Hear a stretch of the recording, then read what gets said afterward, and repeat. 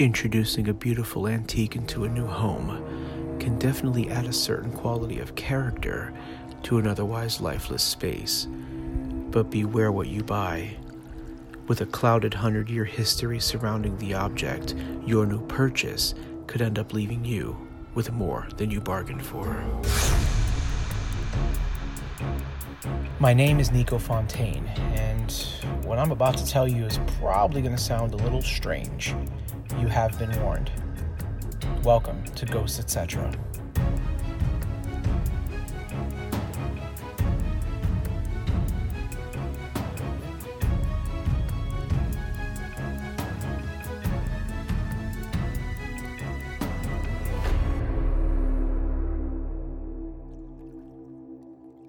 The 2014 psychological thriller OCULUS centers around a magic enchanted mirror. But don't be fooled. This is no fairy tale. This mirror's 100-year past has left death and devastation in its wake. The Lasser Glass, as the mirror was known, imprisoned a malevolent spirit whose origin was as cloudy as the tarnished silver behind the oculus. In the film, Kaylee and Tim Russell are forced to relive the childhood horror story that led to Tim's 11-year lockup in a psychiatric hospital. In this time, Kaylee was on a relentless search for the mirror that stole her family and vowed to prove her brother's innocence and clear her family's name. So, what type of entity are we in fact dealing with? Well, with what information is given, the mirror could be one of a few things.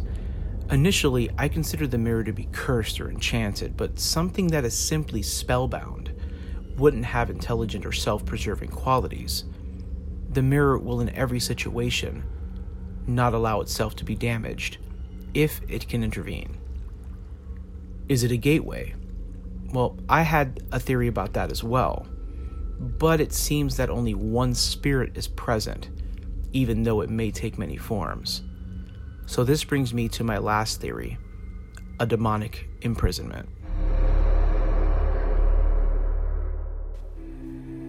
Usually the product of a botched or incomplete exorcism, demonic imprisonment is the act in which the exorcist extracts the demonic entity from its original host. In this case, it was likely the original host was a human, and in an attempt to save the victim, the exorcist more than likely used the mirror as a catalyst.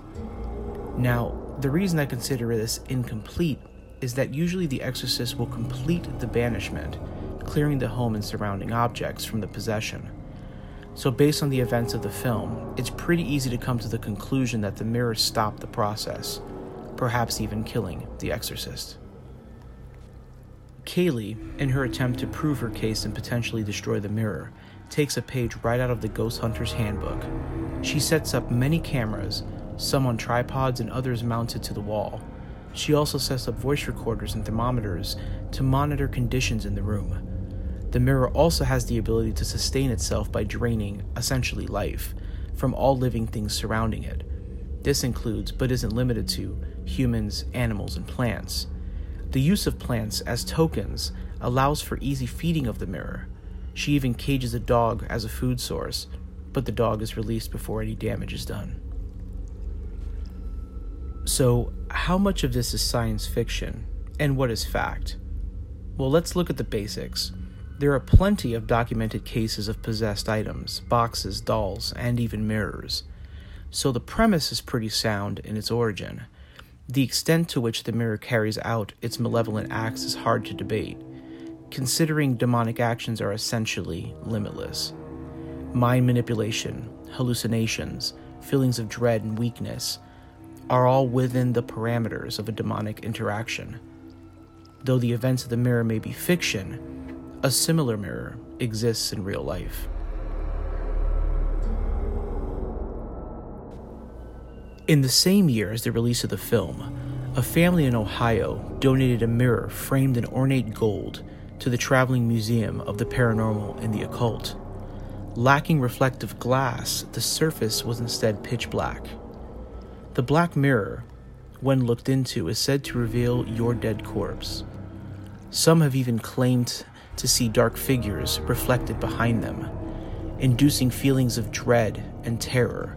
Some have even claimed to taste blood in their mouths.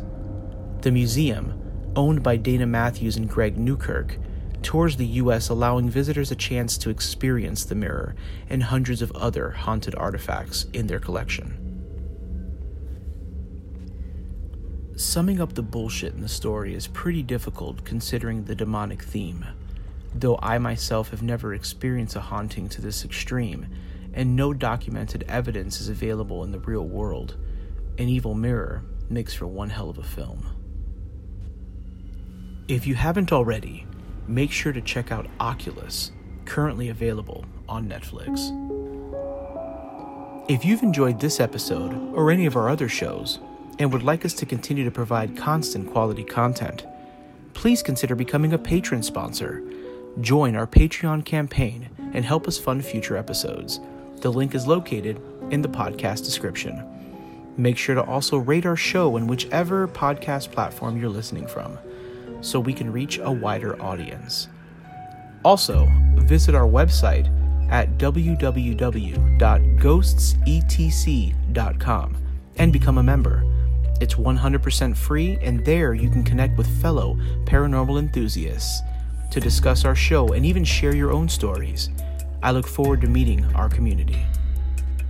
Thank you so much for joining me on my never-ending quest through the world of the paranormal. Until next week, my name is Nico Fontaine, and you've been listening to Ghosts Etc.